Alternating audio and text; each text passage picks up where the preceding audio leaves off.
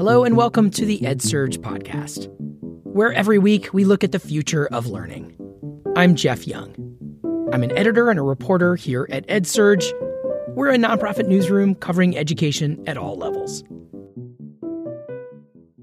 A philosopher named Kieran Egan spent much of his career arguing that schools need to tap into the same sense of wonder that led early humans to seek unifying stories to explain their place in the world.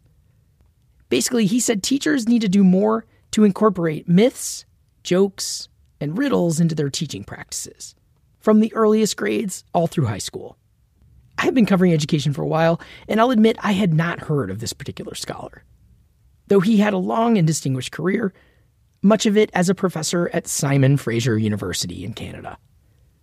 Egan passed away in 2022, but his ideas are sort of having a moment in tech and innovation circles, thanks to a recent blog post on a website popular among Silicon Valley insiders.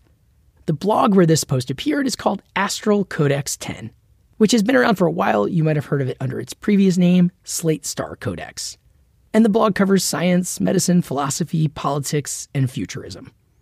The blog has been described by the New York Times as a, quote, window into the psyche of many tech leaders that are building our collective future, unquote. Every year, this blog hosts a book review contest, and the most recent winner summarizes a book by Kieran Egan that was published back in 1997. The book by Egan is called The Educated Mind: How Cognitive Tools Shape Our Understanding. And its argument is kind of hard to summarize, but the thrust is that the way schools teach has become too disconnected from the way young people are wired to learn. That idea appealed to Brandon Hendrickson, an educator who stumbled across Egan's work while doing a master's program in education at the University of Washington a few years ago. Since then, Brandon has been digging into the scholar's work.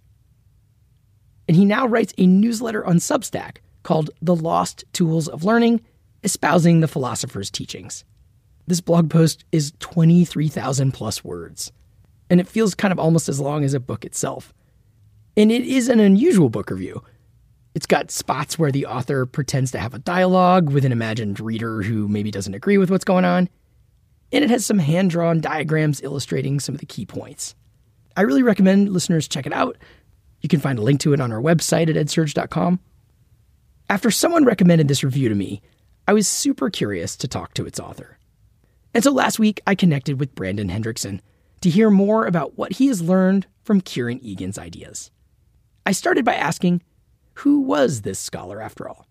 Kieran Egan was sort of a mid-century polymath, sampled all sorts of, the greatest ideas of all different fields, but really sunk his own teeth into education, background in philosophy and history, but became an educational philosopher. And starting in the 70s and then the 80s and especially the 90s and aughts, wrote a whole bunch of different books, tons of journal articles and all of that, of course, advancing this very old and very new way of understanding education. Brandon has been a classroom teacher himself at an experimental school in Seattle. And he told me he had been on a quest of sorts to find a better model or framework to improve education. And it was in the library at the University of Washington where he first stumbled on Egan's work. I was in the Suzzallo Library, one floor up, dingy floors scraped with chair markings and terrible fluorescent lights. And I was in there late one night looking for a book on the history of American education. And I think I found it eventually. But what I found in the meantime, right next to it, was this book by this guy named Kieran Egan, whom I had never heard of before. This book called Getting It Wrong from the Beginning, which was him just laying an axe to the beginnings of educational reform in the 20th century specifically, and showing how a lot of the ideas that seemed so common sense at the time, and frankly, to a lot of us in the educational reform community, seem still so common sense to us, that they don't really make any sense when you really drill down on them. And they haven't matched anything that people have been talking about in the worlds of serious social science for really the last few decades now. That educational reform has been coasting on these outdated ideas about human nature, about human psychology, about human society.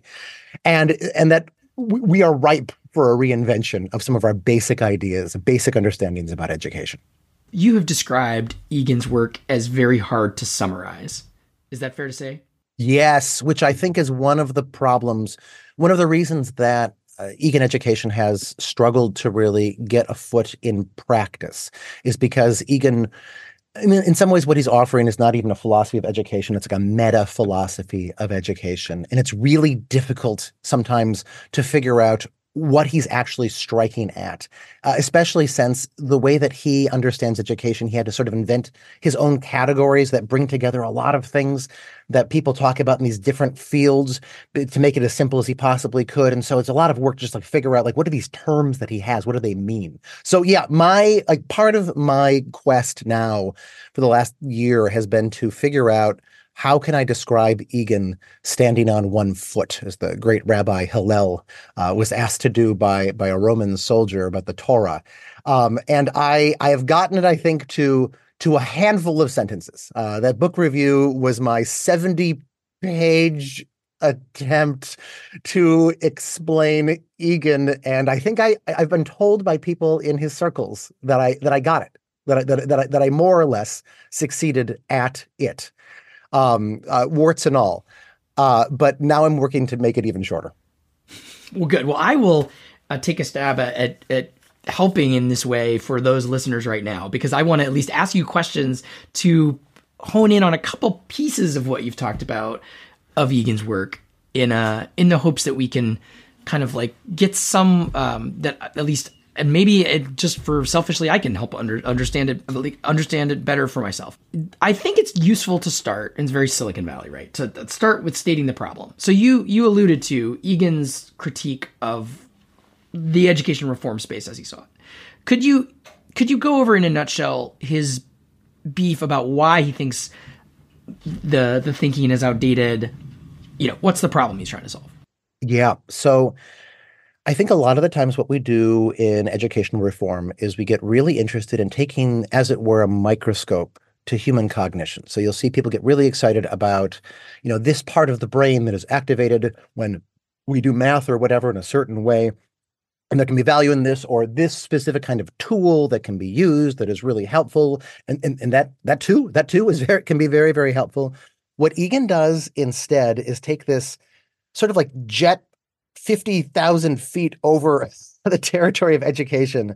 And he says, okay, like what is going on with education really broadly? What is the biggest possible picture of education that we can paint, not only over the last, century, but over the last millennia?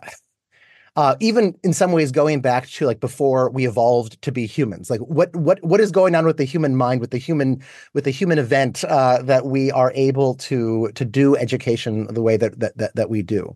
He talked about chimpanzees, in other words, like basically like evolutionarily, like how do we as evolved creatures like learn? Yeah, and I've actually been trying to extend his work even back all the way to bacteriums. Right? There we go.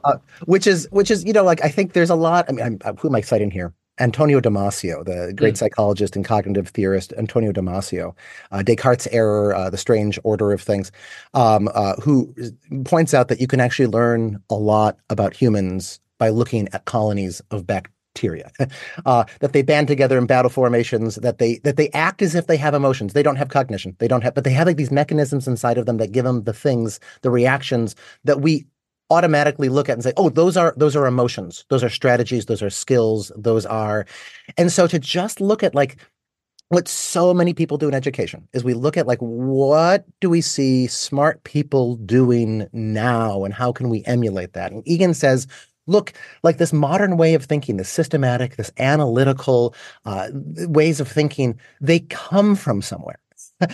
We did not come into the world as a species with these things. We've had these things max for the last few thousand years, and they've only become plentiful in the last couple hundred years. And school is all about this sort of modern way of thinking. And great, right? We want this modern way of thinking.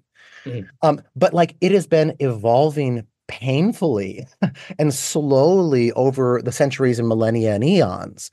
And we should be looking to that to make sense of things. If I can answer the question also in a different fashion, what we've had over the last 100 years, especially, has been these two battling camps of educational philosophies: educational traditionalism and educational progressivism.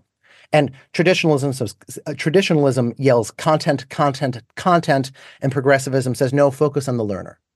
And traditionalism says just give direct instruction for what people need to know. And progressivism says invite them into inquiry. We have the standardization versus customization. We have student as receiver versus student as participant. We have rigor and we have curiosity on the other side. And it's like Egan says, it's like that old parable of the blind men and the elephant. Do you know that parable? I was going to say, for those who don't know it, we could give you a quick 2 seconds, though. Yeah. There is an elephant, and there are these people who cannot see, and they are trying to figure out what it is that they're looking at. So they're all feeling it, and one of them grabs the trunk and says, "Oh, this is a hose." Another one says, "Oh, this is a wall." And another one grabs the trunk and says, "Oh, these are spears." And what really it is an elephant, and Egan is trying to describe the elephant. It's like traditionalists and progressivists have been arguing over what this thing is and just getting true pieces of what human education and what humanity is, what the human learner is. But when you zoom out to the 50,000-foot vantage point, you see things so much more clearly. When you have this problem, as Egan sees it, and this gets back to my this moment where you discover it in the library, and then I'm sure you dig into it. And then, what was your reaction to finding this? It sounds like you had literally been on a quest to find a champion theorist for yourself. What was it like to find this? It was like, I remember that I couldn't sleep that night. I realized why I had been so confused in graduate school with my classes, and so confused when I talked to these people who, advanced one or another camp inside of the educational reform movements.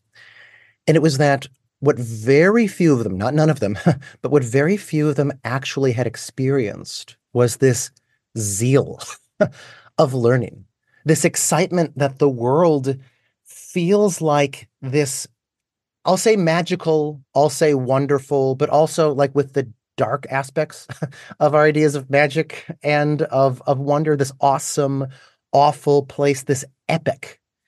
And that, of course, what you want to do is try to wrap your head around all of this. And of course, then science and history and music and math and everything are these sort of windows into the great mystery that surrounds us. My favorite quote from Egan is, "We are surrounded by mystery, and what we know is fascinating." But he says in schools, it's almost like this seems like it's a disreputable fact. It's a little bit embarrassing that this idea of the world. So, we accept this sort of perspective, and, people like Neil deGrasse Tyson or Bill Nye or whatever. This is okay on YouTube, but this feels like it's okay. It's okay to admit that it's wonder and we don't know stuff. Is that what you're referring to? Yeah, and to actually have an emotional reaction, that fits that, and that the point of education then is to bring kids through their emotions into this wonder, and it makes sense why we don't do that in classrooms typically. Because it turns out, for everyone who has ever been like a first day teacher and has done that thing where you flail your arms on the front of the room and you try to get kids excited about it, and you slow down your speed of talking as you see all of these sort of dead, confused eyes staring back at you. I'm speaking for a friend here. Oh, for sure. I'm sure no one in the audience has done that, but. Just right, having a person on the stage trying to do this. If they're a very good lecturer or something like that, sure, that can actually work. But then what Egan's quest became was to figure out, okay, how do you do this? And his insight, like his brilliant insight, was to recognize that this has been done before. We are not the first people to try to figure out how do I emotionally engage the next generation into understanding what we understand to be of desperate value. Because, of course, this is the human secret. This is the secret of human success, as the anthropologist Joe Henrich has titled a book. We are this pathetic animal, right? Like we have no hides, our claws are nothing. Our teeth are a joke. I think I'm quoting Hobbes from Calvin and Hobbes here. And we're not, the mistake that we've made in the modern era, from Descartes and really even maybe Aristotle on, has been thinking that the thing that makes us so impressive as an animal species is the fact that we're so clever.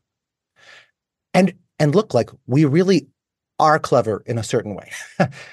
In fact, in many ways. But we're not clever individually. An individual human being just thrown into the wild will be, starved to death and be eaten by lions within a weekend. The thing that makes us brilliant is our ability to tap into the hive mind, our ability to learn and be taught by the people who came before us, who have these, who can then hook us into the best things that they have learned or been taught themselves. This is how humans survived for, tens of thousands, probably hundreds of thousands of years as modern Homo sapiens, is by tapping into the hive mind and becoming wise and adept and skillful in ourselves from that, and then being able to pass that on to the next generation.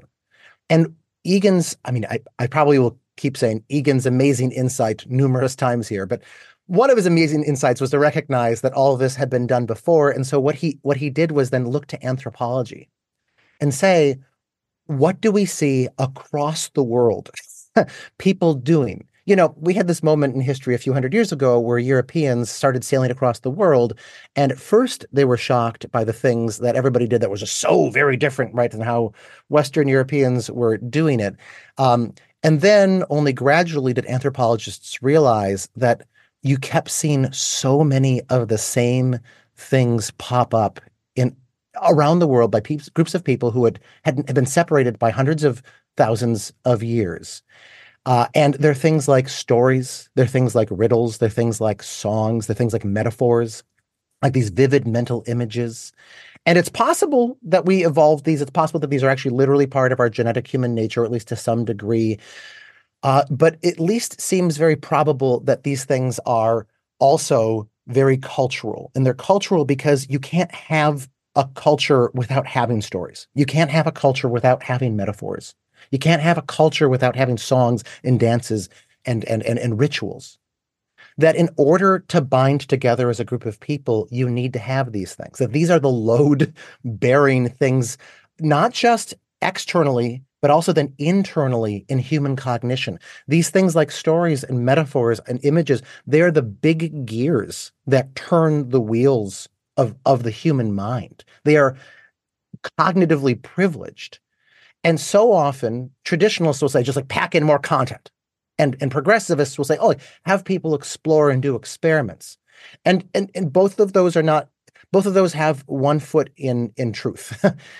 But when we see that the big gears are stories and riddles and songs and metaphors and things like that, then we can say, okay, how can we put more of those in schooling, even at the youngest ages? Because it turns out that there is some pretty good evidence that even like preschoolers and kindergartners seem to be better at some of these like big geary sort of things than college undergraduates are. There was this tragic situation where about 100 years ago, we realized, well, I don't say the word realized, educational reformers about a century ago understood that packing more content in was a bad idea. The kids weren't understanding it, that they were just being able to mouth the things that they were taught without really having a conceptual understanding of what was going on. And so they said, okay, what we should do is just remove so much of the cognitive, of the intellectual content of the early grades. And that ended up being a solution to a problem that ended up causing possibly a larger problem, as so many of the reform movements of the early 20th century in retrospect ended up. And what Egan's big process is, what his big advice is we can pack the elementary school curriculum with so much cognitive intellectual content, stuff that is not just deep, but is also juicy. Stuff that when teachers teach it, typically the teachers do not actually know. They are learning this for the first time, these things that they are teaching, and the teachers fall in love with, and the classes fall in love with. I'm sorry, what was the question that I was being asked? So I mean, you're getting at where I wanted to go next, which is that if you did have to say what Egan suggests in a broad sense, since he's had this, he's sort of reframing the problem and stepping back to see the whole elephant, and he I noticed he names his book about cognitive tools, and so are these the tools that you mentioned? Stories, metaphors, jokes? Is that what he's saying that people need to sort of like not forget about as they design a schooling experience? Yeah, I would say that the big thing, if I had to put everything that Egan is saying even into one word, I think it would be to rehumanize the curriculum.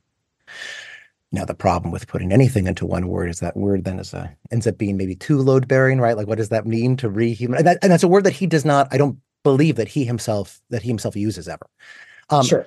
But what he means by that is to take these tools that some of which come quasi-naturally to people, and those are some of the ones that you just mentioned.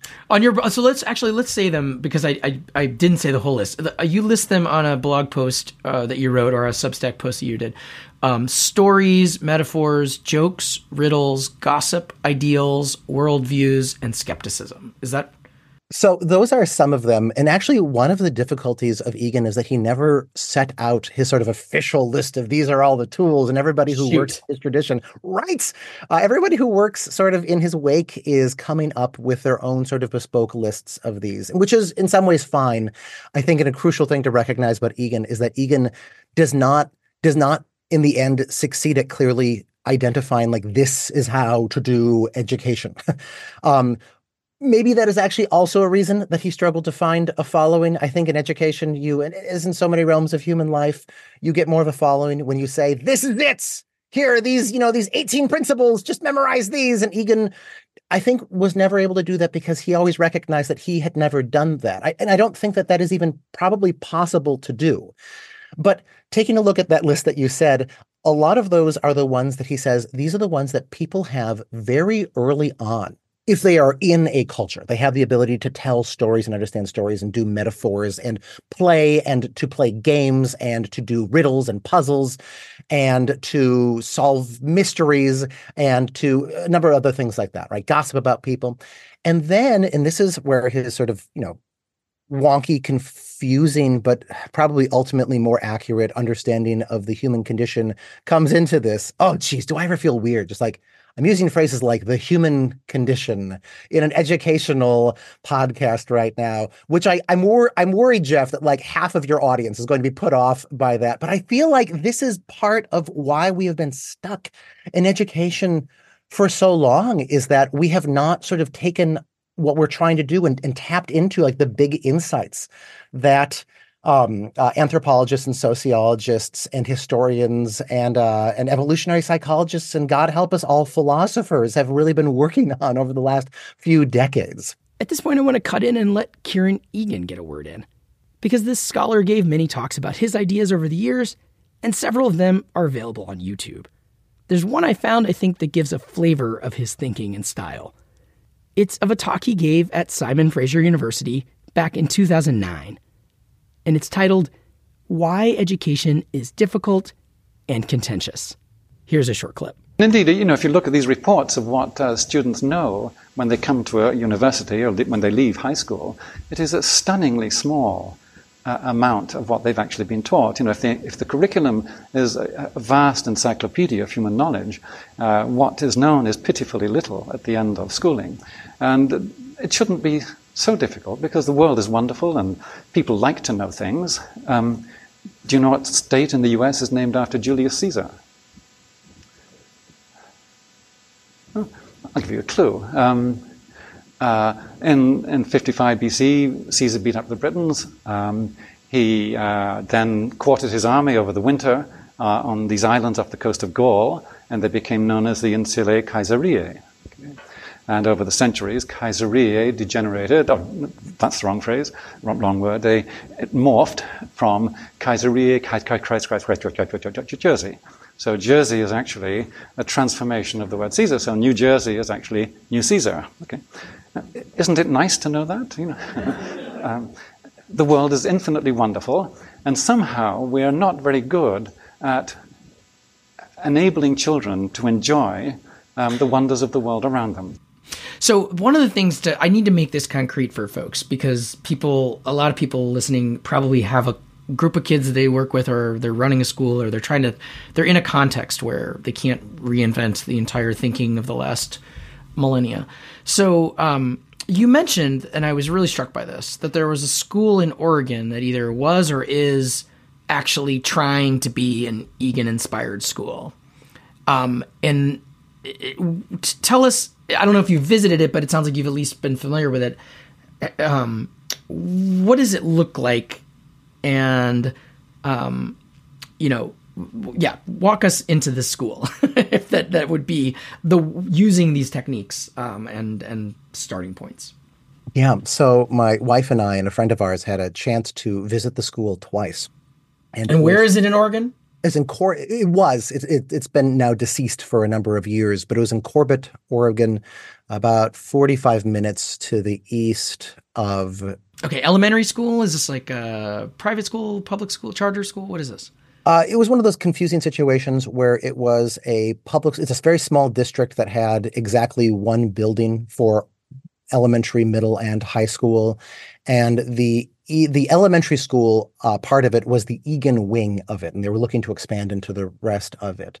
And this ended up dying because of the usual sort of local political issues that any sort of small educational experiment that it requires the buy-in of the community is prey to. But I will say that when I went there, my life was changed after years of studying Egan, to actually get to see it in person. And one of the weirdest things about it was that I could totally imagine how someone could go to it and they wouldn't see the pizzazz, because they'd be looking for external pizzazz. They'd be looking for the kids doing something that kids don't ordinarily do in school.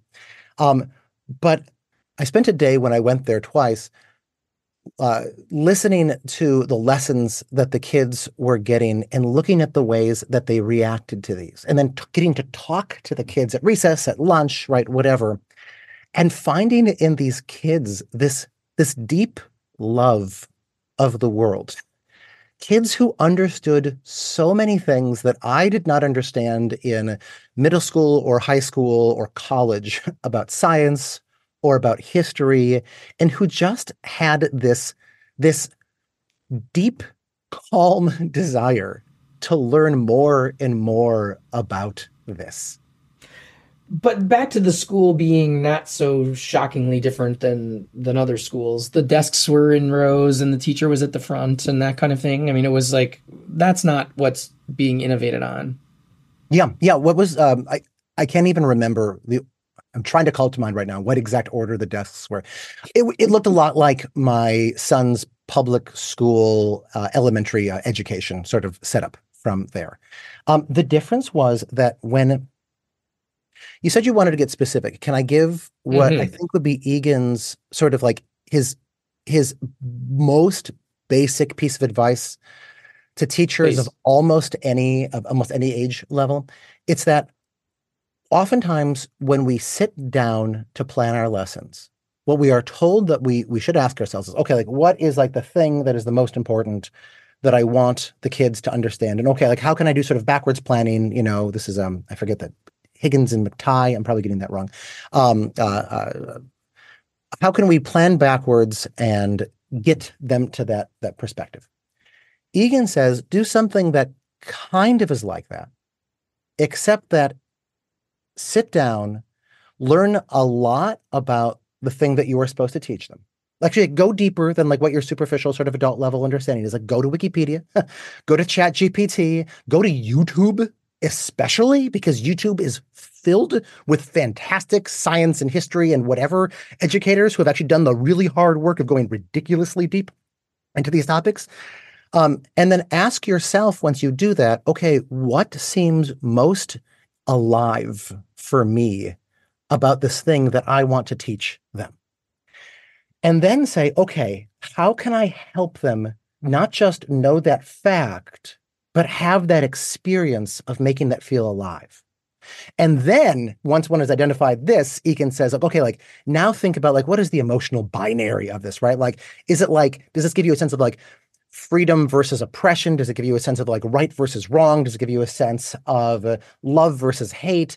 Which is the core of storytelling, as you say.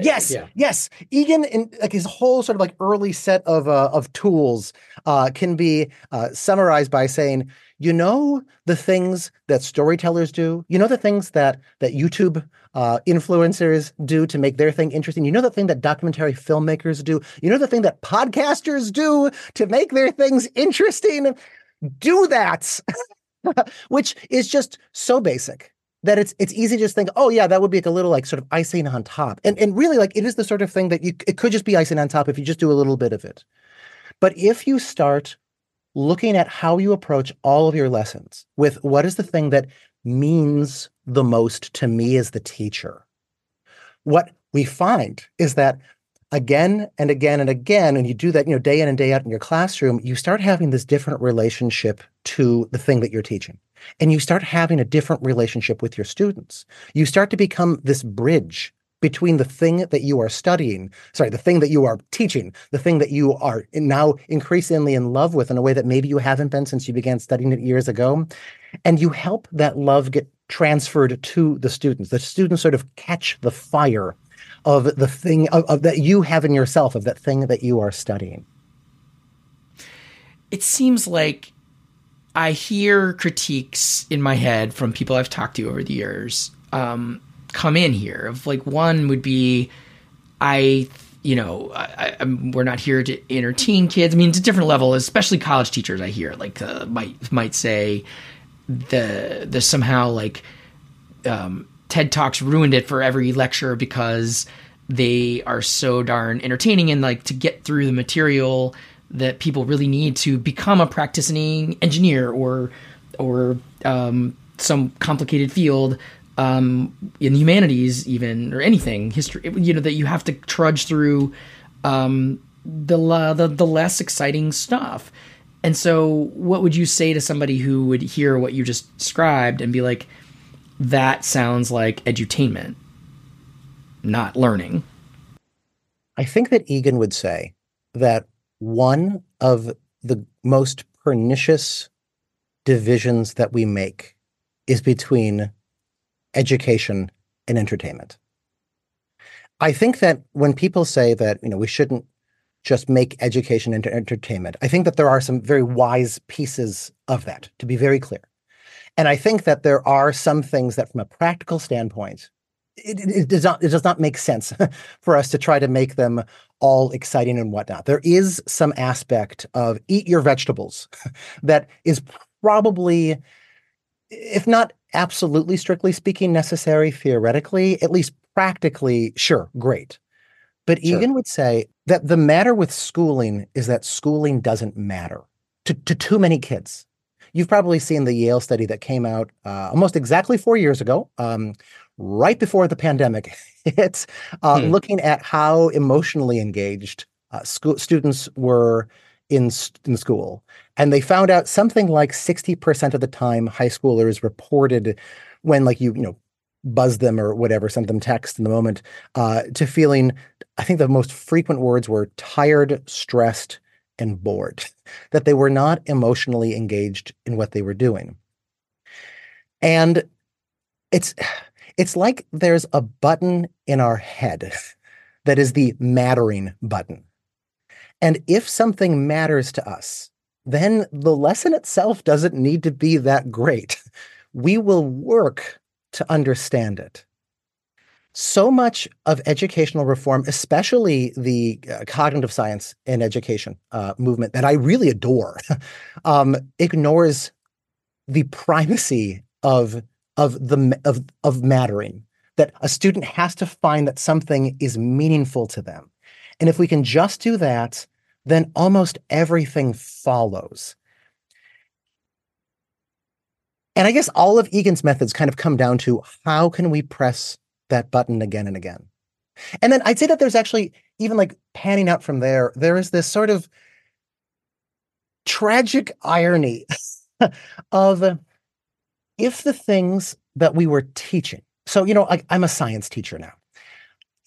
If the things that we were teaching were actually boring, then, it might be a little bit silly to try to dress them up and pretend that they were interesting. Sometimes we talk about this as putting chocolate onto broccoli, trying to do these things to make them seem interesting. Sure. So we get kids to eat their vegetables. But the truth is, and this sounds so romantic and unrealistic, but again and again, I find that it is the truth that there are precious few things that are in the curriculum, K through 12, college, that are not in some way desperately engaging. And the evidence of that is typically that everything that we are teaching kids is something that someone else had to work really hard to unpack the first time, to discover or to invent the first time. And oftentimes we look back at their stories. We can actually do this in class then and bring in the gossip about the people who first discovered or invented these things. And see, what was the problem that they were trying to solve? What were the emotional binaries that they were struggling with? What was, the future that they feared would come to pass? And then to see this thing that we now get to teach students as sort of this heroic achievement. I mean, I teach a course on punctuation and how to use punctuation perfectly. And we teach each of the punctuation marks, from periods to commas to semicolons to dash, all the various types of dashes, as attempts to save the world. And my goodness, I know that sounds overblown, and I kind of am overblowing it a little bit. But no, it turns out that historically, the semicolon, the bloody semicolon, was invented by Aldus Manutius in the early 1500s as an attempt to end the Dark Ages and bring back the glory that was Greece and the grandeur that was Rome. And when you understand that, it's not just a superficial sort of oh yeah, it's kind of neat. Okay, now I have to learn these rules for the semicolon. No, the rules for how you use the semicolon come out of the basic story that starts with Aldus Manutius trying to end the Dark Ages. And so much of this is the case, right? That everything that we teach in science, everything that we teach in math, everything that we teach in all the classes that we think have nothing to do with story, they are actually pieces of a much larger story that we are all a part of. Some people might say, haven't teachers always done this, what you're describing? Is this maybe kind of common sense of getting that infectious, transferring the excitement that the teacher has about the material, embodying it so that students have intrinsic motivation. Isn't that a thing? Oh, yes, absolutely. In fact, Egan talked about part of how he came up with his ideas was, as I said, to, really learn anthropology and learn cultural history and cognitive philosophy and all sorts of things like that. But the other half of it was just going into classrooms of various sorts and looking at what is the teaching that students most obviously are responding to. Yeah, there's absolutely an element of this, that this is just so common sense that we should ignore it. When I did my book review, some of the comments were, this is common sense and therefore stupid, we can ignore this. Interestingly, others of the comments where this is totally weird, pie in the sky stuff that goes against everything that we know about learning theory, and we should ignore it. One things that seems like the storyteller version, does that need a romanticized teacher that is every teacher has to be this amazing, performer, and or how do you make a system that would reliably bring quality education in this Egan way? I think that if I had heard about what the school was, I might assume that when the teachers were teaching, they were on a stage and there was lights and they were, telling these stories ridiculously, engagingly, and these were, master storytellers. This is Robin Williams and Dead Poets Society, right? Standing on desks, and none of that, or maybe I should say, maybe like 4%. Sure, which is there may be teachers like that anywhere, but that's not the norm. Yeah. And I think that teachers who are like that, when they begin to bring in some of Egan's ideas and practices into what they teach, I think that, I'll speak for myself here. Teaching began to be so much more emotionally and intellectually gratifying. Like the day I started to bring these things in, and has only become more and more so over the years that I've integrated this. But I think that what Egan saw was that the crucial thing is not changing how teachers teach. That's one of the necessary pieces of it.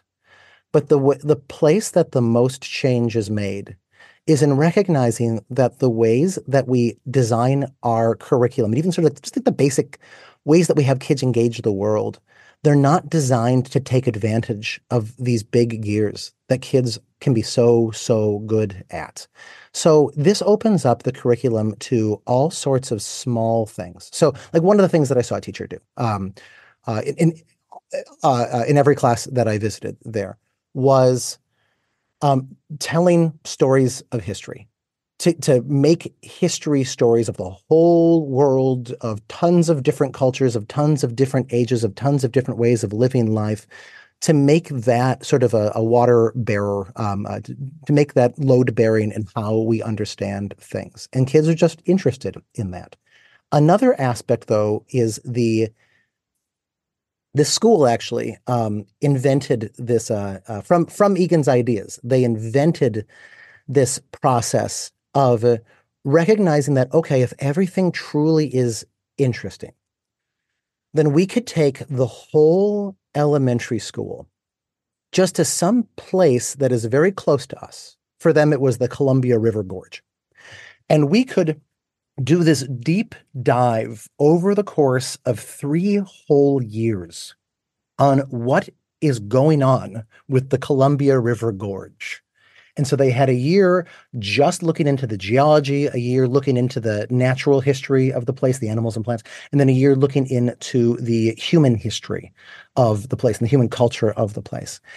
And they, so I talked to these kids, and these kids could like walk me through the history of the Columbia River Gorge from the Big Bang. I think literally it was from the cooling of the Earth 4.5 billion years ago to the present. And of course, you could see kids do something like that in almost any place if they were Ravenclaws, or if the school was a school for Ravenclaws.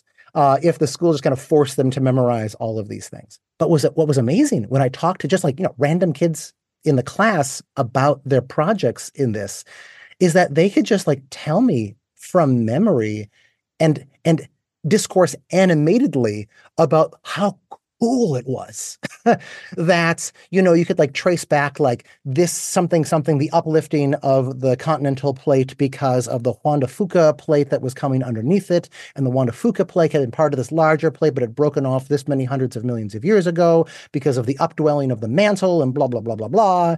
It was like talking to the most excited professor you'd ever talked to, except that these kids were in 3rd and 4th grade.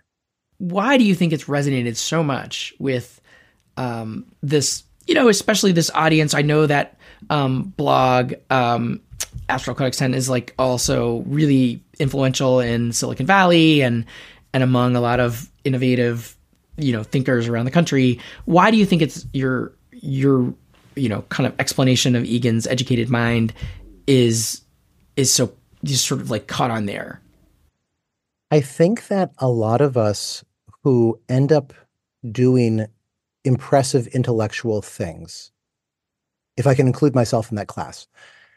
We had this experience of school where school was usually relatively easy, but did not really scratch the itch that we felt toward understanding, just toward experiencing the life of the mind as wondrous. And I feel like for a century now, we've had all of these educational reforms that end up, being sort of resurfacings of educational traditionalism or educational progressivism that promise the moon, but then just keep reinventing the same sorts of fail states that we've seen again and again and again. Especially since they don't frequently hit that mattering button inside of kids' heads. I think that especially inside of Silicon Valley, there is a desire, especially among people in Silicon Valley who have kids, there's this desperate need to help our kids experience the joy of wrestling with ideas and of finding just like the facts and the experience of the world to be terribly interesting. And I think that there's this emerging understanding that the offers that we have, even the most exciting, I say this to you as somebody who like you have invested this portion of your life, like talking to people who are in charge of really exciting educational innovations. There's this fear that we don't have a theory that will help connect those things together. That in the end, all of these amazing changes on the margins may evaporate because because we don't have a way of making them work for all students, and we don't have a way of knitting them all together. I think there is a hunger increasingly for a new theory as to how we can make all of this work. Well, there's so much provocative stuff here, and I think we'll call it for now, but I encourage people in the show notes, they can see, your whole article, your book review. I think there's even a podcast version of it so people can listen to it. But thank you so much for doing this. Thank you so much for this, Jeff. This has been the EdSurge Podcast. Every week, we bring you conversations like this one. If you like the show, please follow this podcast wherever you listen. We are on all the platforms. And please tell a friend about the EdSurge Podcast to help us continue to grow. This episode was put together by me, Jeff Young, and you can find me on X at JRYoung or on the web at jeffyoung.net. Editing this episode by Rebecca Koenig, and music is by Komaku. Quick program note, we will actually be doing a live podcast taping down in Austin in a couple weeks at the South by Southwest EDU Festival. If you're going to be at that event, we'd love to see you in person. We're going to be talking about the growing public skepticism of college and the impact that's having on prospective students. Meanwhile, we'll be back here on your feed next week with more on the future of learning. Thanks so much for listening.